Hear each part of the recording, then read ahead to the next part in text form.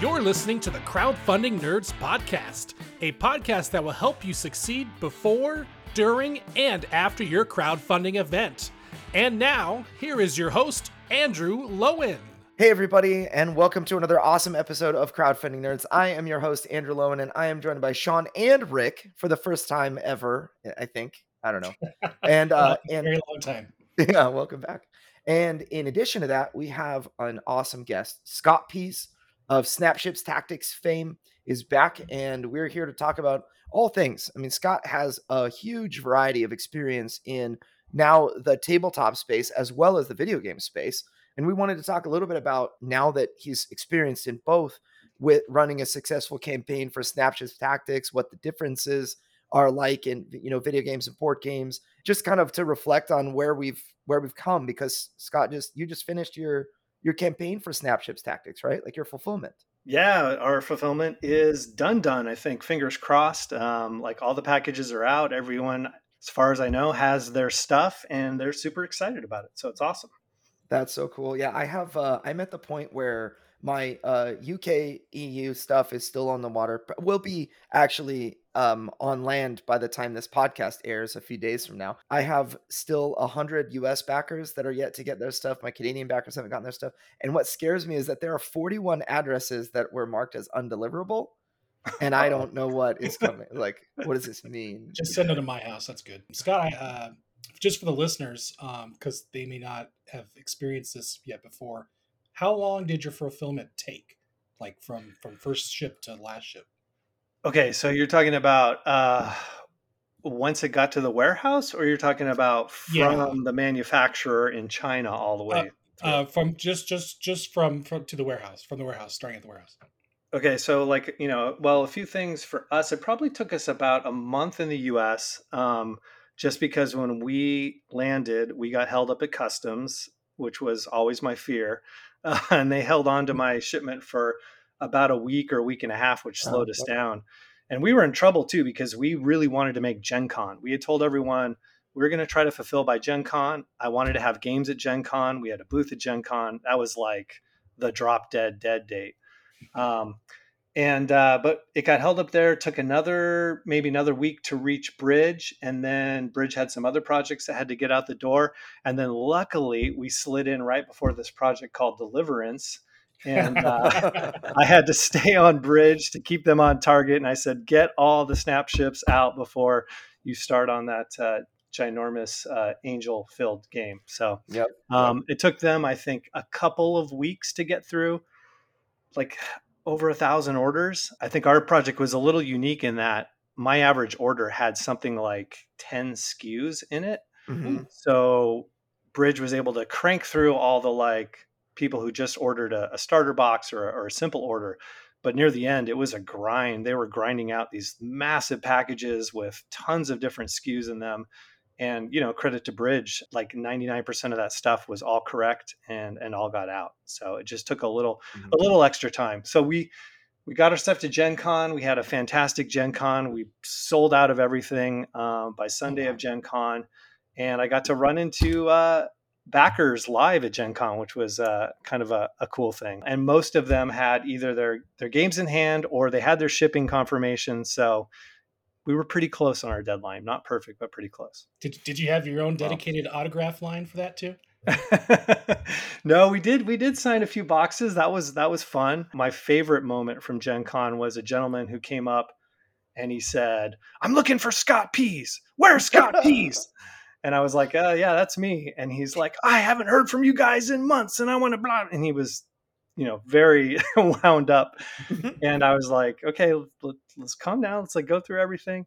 And I was able to find his order and see exactly where he was in the queue, which was awesome. And then we were able to go through his spam and find all the Kickstarter updates that he had not read that were keeping him up to date. And he was a super nice guy. And by the end of this process, he actually bought another starter kit from us right then and there. So that was cool. I need to play this now. I had a weird story that's kind of similar. I didn't go to Gen Con, but so we have a doula that has helped us deliver all of our children. So the first one ended up being a scheduled C-section, but she kind of helped to prepare us, and it ended up being that we had to have a C-section. So, but then all 5 natural births after that. And she ordered a deliverance game. And then she like sent an email to my wife, was like, you said that you would send the game like months ago, but I haven't heard anything. And she thinks that we like ripped her off or something. And so my wife responds to her like, oh yeah, it was being manufactured at that time. It wasn't being shipped, but it was being made and whatever. And she asked a bunch of different questions, and she got like a 1-line response, was like, that is my correct address, period. And it was like, oh my goodness, she is super upset.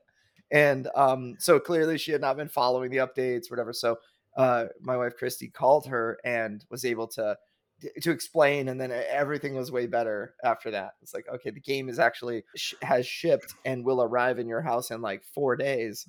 It just so happens conveniently timed that you called and thought that we were scumbag stealers of your money 4 days before you got your product. But it's not that I sent it in response to you telling me that you hadn't received it for months. But look at all these Kickstarter updates, and it really helped. Well, I hope she likes. I hope she likes the game if child number 7 is on the way. So yeah, definitely. I have an interesting question for the both of you, because I've been watching, because for some reason I'm what do you call it, subscribed to Andrew's game feed on Facebook. And I don't know if you've had similar experience or if you do anything different or the same, Scott. I noticed like as soon as the game was announced, like, hey, it's now heading over to the distributors. I noticed that like everyone just started freaking out. And like all of a sudden it was like every hour someone was like, where's my game? Where's my game? Where's my game? I haven't got my shipping code yet. Where's my email? It was like nonstop. And in fact, it's still going on right now since the started. I believe for Andrew's game, delivery started in Australia first. And so people were posting pictures like, here's my game. And then everyone starts freaking out even more. I'm beyond worried at this point that I'll ever receive a copy. It's like, yeah. 4 days. Is there any kind of suggestion or strategy that you would recommend to people who are going to be hitting that procedure, or any kind of, I mean, I don't know. I think it just happens, but yeah, I'd just say like set the right expectations. Like I didn't even know how this was going to go down, and I wish I did so that I could have told everyone what to expect, because it takes time for the warehouse to go through all those orders. And in our case, it took, I think, 2.5 weeks. Whereas I thought, oh yeah, it'll hit the warehouse and then magically all these boxes will get packed in like 3 or 4 days and they'll all go out at the same time. And that's not physically possible. So yeah, like we saw people get their stuff right away. And then like backer number 2, backer number 5, backer number 10's jumping up and going like, dude, what's going on? Where's my stuff? I was first in, and it's like, oh man. And like, again, the reality of the way things work, at least, at Bridge, is that the easy orders go out first. And then all the like really complicated orders get kind of set to the end of that sort of fulfillment period. So whatever you're thinking, whenever you give an estimate, add 50% and then add another 50% and another 50% on top of that, because it's just going to take a little bit longer than you expect, and you want people to have the right expectation so they're not disappointed. What I like about Andrew's campaign is he got his. Did you eventually got your game, right, Andrew? I actually am going to get mine tomorrow. Yeah, so great is Andrew actually had a, when people say I haven't got my game yet, Andrew's like, well, I haven't got mine either. I made it. So same thing. Same thing. I was one of the last orders out the door as well. So which actually that was kind of a problem, because honestly, I wanted to be putting out more media and showing the game off and doing photos and stuff, and I didn't even have my own games yet, and I was at the end of the queue as well. So yeah, what I learned is that so I had a couple of reviewers ask for games, and I set it up kind of like Jamie Stegmeyer does it, which is he gives people 100% off plus free shipping coupon to his store and lets them get that game, and they're able to handle like the delivery and whatnot. And so I did that with a couple of big name reviewers like Alex Radcliffe from Board Game Co., Tom Vassell with the Dice Tower, and Jesse Anderson with Quackalope, and a couple of others. And Bridge was like, oh, we'll move this to the queue first. And it was fulfilled. Like the next day was marked fulfilled. Is that a thing I can do? I didn't realize that I could ask you to order, like fill this order first, and it's funny. But yeah, there were a couple of people that were like, hey, I'm leaving in 1 week. for a month, and if I don't get it in time, I can't take it with me and whatever. So I was able to kind of finagle a little bit, but yeah, it was a learning experience for me too, because we had a bunch of T-shirts. So the largest number of SKUs we have is probably like 6 in an order for the most part. And that was because people got, all the add-ons plus extra dice plus a T-shirt. And anybody that orders a T-shirt is last, because I have 39 different SKUs of T-shirts, and they have to pick the right one. It's like an XL of the Michael style or whatever. I have 3 different shirts. Yeah. So Scott, so speaking of SKUs, now that you know the SKUs may have been an issue, would you do as many separate things in your shipment in the future, or would you make it more simple? I mean, I wanted to keep it simple, right? The challenge with Snapship's Tactics is that it supports toy kits which already existed, Mhm. and those toy kits are SKUs that I can't modify. I could put them into bundles to make them easier to purchase, but they all have to be individually packed out, Mhm. at Gotcha. the packing thing. So absolutely, I mean, everything you read about doing a first time Kickstarter says keep the SKUs simple. Well, first they say do a simple card game first, so you know what you're doing. Mhm. And Totally don't blew include blew through T-shirts. that. Don't do T-shirts. Don't do a million SKUs. Don't do all this stuff. But of course, we just did it anyway, and yeah, somehow have lived to tell the tale. Apart from having probably the coolest office of anyone on anyone on our podcast so far, you obviously have a lot of experience in the video games industry. Maybe we want to talk a little bit about the advantages and disadvantages, or the comparisons between video game fulfillment and then tabletop fulfillment. And share what kind of games you've worked on so that people have an understanding. Right. So let's see. Let's see if I can keep this short. So prior to the tabletop space, I worked in video games for about 20 years. I worked for a studio called Neversoft. I was one of the studio heads of this development studio here in California that was owned by Activision. And so some of the games we made the 9 Tony Hawk games. I was there from Tony Hawk 1 all the way to the end. And then we took over and made 7 Guitar Hero games in that span, and then I worked on 1 Call of Duty game at the end of my tenure, and that was enough for me. After that, I retired from video games, and then decided to go into toys and tabletop and all this physical stuff that we deal in, which is some ways very similar, but in some ways very very different. Well, Wow. Tony Hawk's Underground 2, I was delighted to find the Star Wars kid in that game. Right? Do you- That's like almost the beginning of memes and sort of viral videos and stuff. That's funny. I had experience making whatever we made so many games in so many years. I mean, we were always on a yearly development schedule.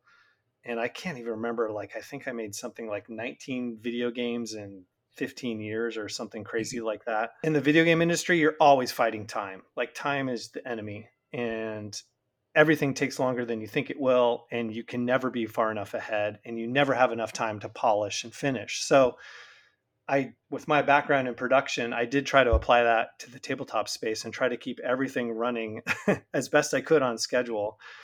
And I feel like, honestly, being able to deliver what we delivered in just a year, I mean, heck, we beat Deliverance out, Yeah. right? You were like, yeah, we launched your campaign like a year after Deliverance, and then you delivered at the same time. Yeah. But no, that's just like, and that is just like, I don't know, something that just gets ingrained in you after you go through the grind of the video game industry is just like, deadlines are everything, be ahead of schedule, finish, because every step takes a little bit longer than you think it's going to take. Mm-hmm. I suppose you were developing games in a very different time than now, where once you ship it, it is done. There's no patching that you can do, which there's a lot of fun in that because people can find bugs and then they can exploit them in speedruns and things, which is fun. But now it's almost like the design philosophy of video games is get it out quickly and then just iterate with people as you go You along. just patch it. Yeah, There's games that have gone out broken. Yeah, it completely changed over my career. Like when I started, yeah, we were on the PS1, and it was like when you came to the end of the game, it was like, okay, we're burning the gold master on this date. We're going to take that gold master, put it on an airplane, fly it to Sony because we don't want to send it in the mail. It's going to take too long. and drop it off. They're going to test it. And then if they pass it, that thing goes to manufacturing and they print, 1 million copies of that original Gold Master CD. Very funny. And, like back when I started too, the teams were small. We were almost like an independent game. Like I think the Tony Hawk 1 team was like something like 13 of us made that game. Flash forward to the end of my career when we were working on, PS4 and things like that. And it was like we had hundreds and hundreds of people working on a single video game. Everything's online. Everything can be patched. You're actually sending in something that is not quite perfect because you can have a day one patch ready and you can work on the game for another 4 weeks, 6 weeks or whatever. And you're just kind of relying on everyone being online. So that kind of it's interesting because the tabletop industry works much more like the first example, because with a tabletop game, it's being printed, it's being physically made. You have to have everything done. You don't want to have to go back and errata anything. And it takes time to like go through that physical manufacturing process before it actually gets out to people. Why do some companies refuse to release a game unless it's amazing and polished, while other companies will release it with bugs and patch later? And which philosophy is better in your opinion? And what are the constraints there? And is this even applicable to board games? Like is like setting deadlines versus saying, oh no, it's not ready, we're going to change the deadline in board games? Yeah, that's a tough one. I mean, like obviously, I think a lot of these games, and especially the AAA games, are these like 800-pound gorillas, and everything has to be queued up in advance. The marketing has to be bought, ads have to be done. Everything gets focused on a certain deadline, and so sometimes there's just no getting out of that. There's no unwinding it. There's going to be too much money lost if you don't make that date. And so I think, yeah, some companies get pushed into releasing before they're truly ready. What you often see, and what we would always run into, is that the majority of video game sales for us, this has changed a little bit now, but traditionally was during the Christmas holiday season. So you had to make your Christmas deadline. If you missed Christmas, it was over for your studio. It was over for your game. It was just it was gonna sell 1/4 of what you would have done if you missed that window. And so we were always up against that. We were always trying to ship a Tony Hawk game or a Guitar Hero game and get it out in time for the holiday season. And if we missed that, it would have been devastating. That's what's great about the Christmas season. Your game could be horrible, but if you sell it during the Christmas, or if you market it during the Christmas season, it'll sell because all the good stuff will sell first, and then people are scrambling for last minute gifts, and there's nothing left but yours, and then they buy yours, and you're. I'm pretty sure there was a film about that with Arnold Schwarzenegger.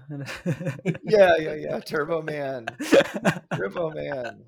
The other reality with video games too is when you're talking about these large AAA studios, every extra month you spend on development is a significant amount of money. It could be millions of dollars that you're putting into it. And so at some point, these companies do have to make decisions like, do we keep spending on this game that's just never going to finish? And you're just impacting the profitability of that game versus like, do we release it now and see what it's going to do? Now, I'm of the opinion that you do, if it's a great game, you do need to give it that time, and you do need to like keep it in the kitchen long enough to make sure that what you're delivering is polished. But it's, every company's different. Every company's ruled by different people. And a lot of times they got to make these tough calls on like, when to say cut off development and get this thing out and see how it does. Yeah. And, I feel like that's so similar in the tabletop space because number one, I mean, I've seen games that have scope creep up the wazoo, games that have started like the Isofarian Guard, which is a 40-pound box filled with poker chips, minis, 5 or 6 5 campaign books and a bunch of extra supplemental books that are each like, thousands of words of narrative. That started out as a card game. So it became something really large. And I'm really glad personally that it became something so large. In fact, they're going to Kickstarter on September 5th, and I hope they make $1 million with their awesome product. They are kind of what I would consider the exception to the rule of scope creep can really kill you, and you need in a tabletop game or video game, your burn rate or your churn rate, as the phrase is used, like your studio is burning a certain amount of money every month with, paying people salaries for the most part. And you just need to figure out like, how can we stop the bleeding and actually make money with this? Because you don't actually make any money until the product's released. So I could see that being a very, I mean, it's like everything, your churn rate and trying to limit your scope and everything in the video game space. But how will that apply to the tabletop space? Let's say if you're just one creator working by yourself, I feel like there does come a time where like after you run your Kickstarter, you have to make sure that that money can, is spent effectively. And it feels like the more time that goes on, the more you find to spend that money on. But what can people do to kind of reduce the impact that time will have on their bottom line in this space? Yeah, I'd say, that's one of the nice things about tabletop that I've found is that I can be in control of the schedule a little bit more. I can decide what is the proper scope and versus like having to check a bunch of the back of the box features that, a long running series like imposes on you. So that's been cool. What I think I learned from this project was that I wish I had cut my scope off a little bit before my Kickstarter. I think where you get into trouble is if you go to Kickstarter before your game is done, the finishing part of the game will always take so much longer than you anticipated. I think there's like a video. I think there's a video about from Matt Leacock talking about how like the final 20% of the game is like equal to the first 80% of the game in terms of development effort, and I Yep. totally see that. So for me, my big learning was next time I go to Kickstarter, I want to have the game like ready to print. Like I want to press print the day that Kickstarter finishes, and I don't want to have any more development hanging on, any more content that has to be created. That is a really dangerous period, the post Kickstarter phase of a project, where if you still have a lot of design to do and a lot of finishing on the game and a lot of testing, it can just drag and drag and drag. Hmm. And you can get further and further behind, and your backers are going to get, they're going to get a little bit uppity eventually. They're going to get tired of waiting for your game. They may even forget about your Hmm. game. And so I think it is really to your benefit to push that stuff before the Kickstarter as much as possible. And I kind of didn't realize that. I thought, oh, yeah, it'll be fine. Like the game is essentially done at Kickstarter, but we'll just get our print files ready to go after the Kickstarter. And then, like the Hmm. whole post Kickstarter phase is just a whole bunch of different kinds of work, and that all gets in the way. So yeah, Hmm. next time be done before I go to Kickstarter. Yeah, and That's that's a tough thing to balance too, because like for me, I as a first time creator, I knew a lot about marketing and that sort of thing, and I knew how to keep myself on pace. There was a lot that I didn't expect that would happen after our Kickstarter was done. I gave myself 6 months to kind of wrap up the development of the game, and I what I didn't expect was that I would move 1,200 miles Mhm. during that period. I had a child during that period, and it was a lot of life events going on for me. But even those aside, I still found there were probably like 6 additional months of stuff that I didn't really factor in, just making sure that all the files were, um, you know, in the correct format, that the manufacturing the actual prototype that they manufactured gets sent to me, vetted and approved.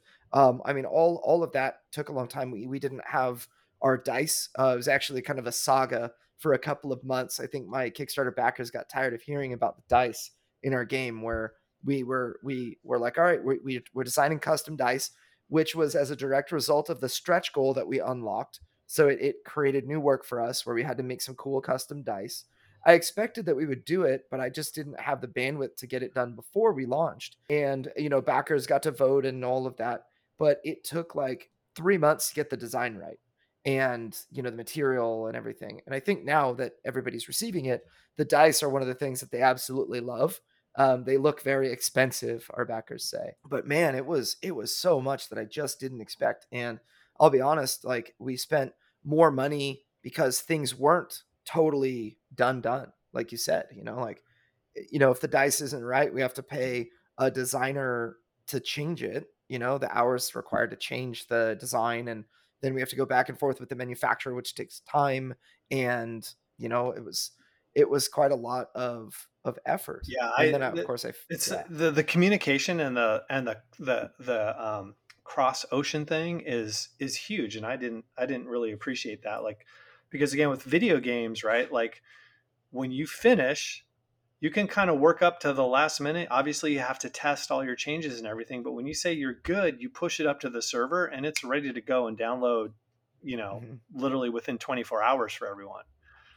Totally different when you're dealing with physical stuff. And like we had to make some changes to the plastic. Well, okay, yeah, we send them the changes. They have to go implement the changes. Then they have to shoot the new plastic through the molds, get it out, pack it all up, put it in a box, ship it by DHL to us. It has to transit from China all the way over to here.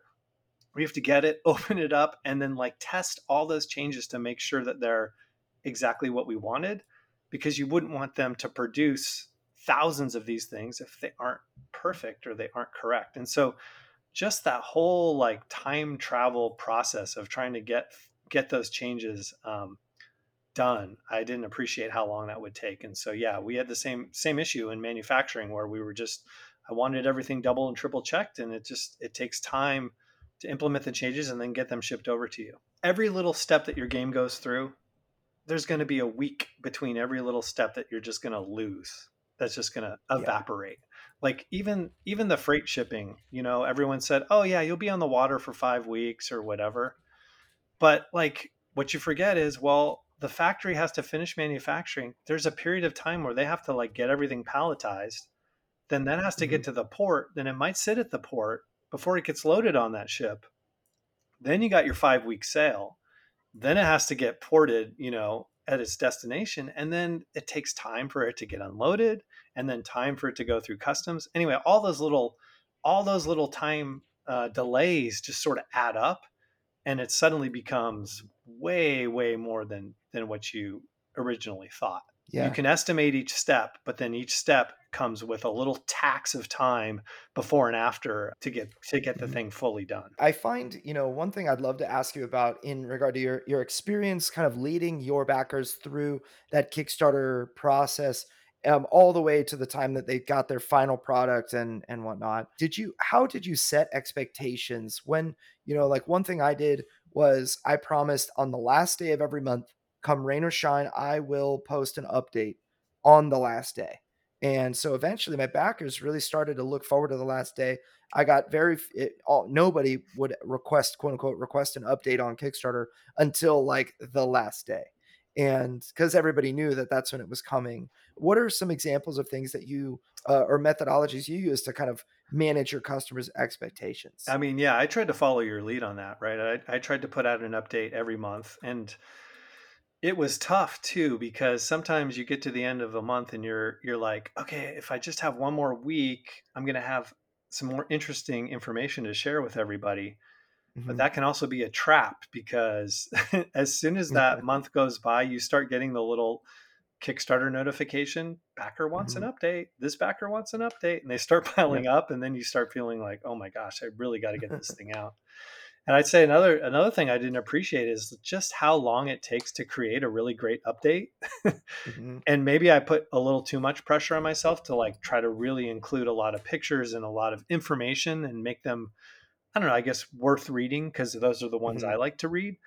But just even that process, it takes like a week to prep an update and get it all together, and then you got to proofread it, and Yep. it's like it's a little mini process even of itself. So that was a Yeah. little stressful where I'm like, I'm working on the update now, but then like backers are pinging me and going like, where's my update, where's my update, where's my update? Mhm. But it also keeps you accountable, right? Like and you do have to get those things out on a regular basis. I would say overall an update takes between 4 and 8 hours to do a good one, right? Yeah, and I think like the best updates, they read like someone just like ripped it off in like an hour or something like that because it's like Yeah. they're really smooth and breezy and they're fun to read and all that. But man, yeah, it takes a bunch of effort to make something, chock full of content like that. And the trick with I think more frequent updates is, again, just making sure you do the due diligence that what you're saying is correct and accurate, and that you're not jumping the gun and giving them an estimate that's only going to disappoint them. So those all have to be double checked too. And then, the thing you don't want to ever have to do is like rescind an update, right? And say like, oh yeah, forget what I said a week ago. It's actually this. Mhm. That's really bad too, because that just confuses people and they lose track of the narrative, or they see your old update. So I don't know. I think the monthly cadence is that does seem about right to me, based on the amount of effort that has to go in there. Um, I honestly, I think most creators would probably want to do fewer updates if they could get away with it. But I think, again, like, people want to know what's going on. They've invested money in your project and they want to, be kept in the loop. Mhm. I think that one of the things about updates and this entire process is that when you back a project on Kickstarter, it's much different than buying something at a store or on Amazon. Or, like I'll use it, the example of going to a movie. The best part of going to a movie and watching a movie is talking about that movie with friends. So, it's really all about sharing the experience together. And that's a huge thing that people love to do nowadays. They're all about sharing the experience. Ahsoka is a show that just hit Disney Plus, and everybody is really excited because I just see so much talk about, after the premiere, everybody is super excited and talking about it. And I think that the actual show itself is not really the the best part. It's sharing that experience with friends.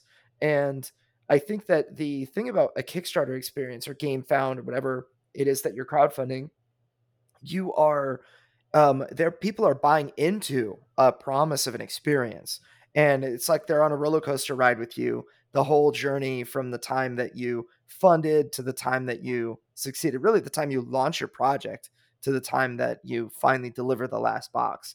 And I think that what you did a really good job with, Scott, is giving people their money's worth. Like, I think that eventually, you're going to go back to Kickstarter, or you could, right, with another project, and you're going to get a lot of backers that backed you before, saying, I had a great experience in one, form or another. I had a great experience. I'm looking forward to that experience again. I trust Scott. I like the product. I loved how we felt we were updated. I never felt like I was left hanging. I'm on board for the next experience, the next crowdfunding campaign. And what do you think about that? I hope that's I hope that's the reaction they're having. I mean, one thing that has been really interesting, and is, again, a little bit very different from video games, is this whole during this whole fulfillment process, I've been basically talking one on one with a lot of people, helping them with their orders, doing sort of customer service type stuff. Actually thought going in, boy, that's gonna be tough, and it's gonna be a drag. And I've actually found that I've actually really enjoyed it. When I made video games, we made these sort of big video games that would go out to a massive audience, and there was always almost like an arm's length relationship between us who made the game and then this giant audience. It was really hard to get your hands around it. It was almost like too big to ever really deal with on a personal level, and there were always other people whose job it was to do that anyway. So you just kind of sat back and watched and tried to read the feedback. With the Kickstarter process and kind of, running this thing as a small company, I'm just interacting with people all the time, and I find it's fun to actually help people solve their problem and answer their question, and feel like you've accomplished something. So now that Scott, now that your games Okay. are all out, it's done. Got you finally finished the fulfillment. What is the next step? What are you doing now? Are you promoting the game in a different way? Do you have copies of the game? Are you working on the next game? So what would be the next step after once all your games have been fulfilled? Answer D, all of the above. It's all out to backers, and that's great. But now we've got a whole big sort of retail launch in front of us. So we have copies with distributors. Those are hitting local game stores now. The game's going to be released on Amazon on September 15th. And that's all kind of happening around the world simultaneously. So we're sending shipments here and there and trying to get, people excited about the retail launch. And then, of course, alongside that, we are going to run a big we are running a big influencer and review campaign. I've sent out, I don't know, something like 30, 40 copies are in transit right now. And we're hoping to have people, review the game and increase the buzz and increase the awareness, and hopefully get the game starting to be played at people's local game stores, so that we can get a whole bigger community going and thriving. That's excellent. And where can people find you right now? Where, if they're interested in Snapship's tactics, or learning more from you or talking with you, where can they go do that? Just go to the website, snapshipstactics.com. From there, you can learn more about the game. You can find links to all our socials on the bottom. So if you want to jump into Discord's a great place to kind of see what the fans are up to and talk about the game, and kind of interact with myself and the other creators of the game. And then, of course, we have an online store connected there where we're selling copies of the game and all the accessories in the US and Canada as well. That's fantastic. Well, Scott, it's been really, really exciting having you. You are a real inspiration to me. I absolutely look up to you for so much that you've done. I wish I could digress into all the experience I had with the products that you put your hands on, but needless to say, you were a big part of my childhood and adolescence and adult life, without me knowing about it. So Same thank with you mine. for your service. Now you're making me feel old. Thanks, Andy. Thanks, Boomer. I just appreciate you being willing to join us, and I look forward to the next time we get to spend time together on a podcast. Absolutely. Thanks for having me on, guys. Really appreciate it. Awesome. All right. And actually, Robot Richard has no part in this podcast. Actual Richard, please send us on out. And with that said, that is the end of this week's episode of Crowdfunding Nerds. A big shout out to Scott Peace of Snapships LLC. And if you're interested in his game or more about him, visit snapshipstactics.com.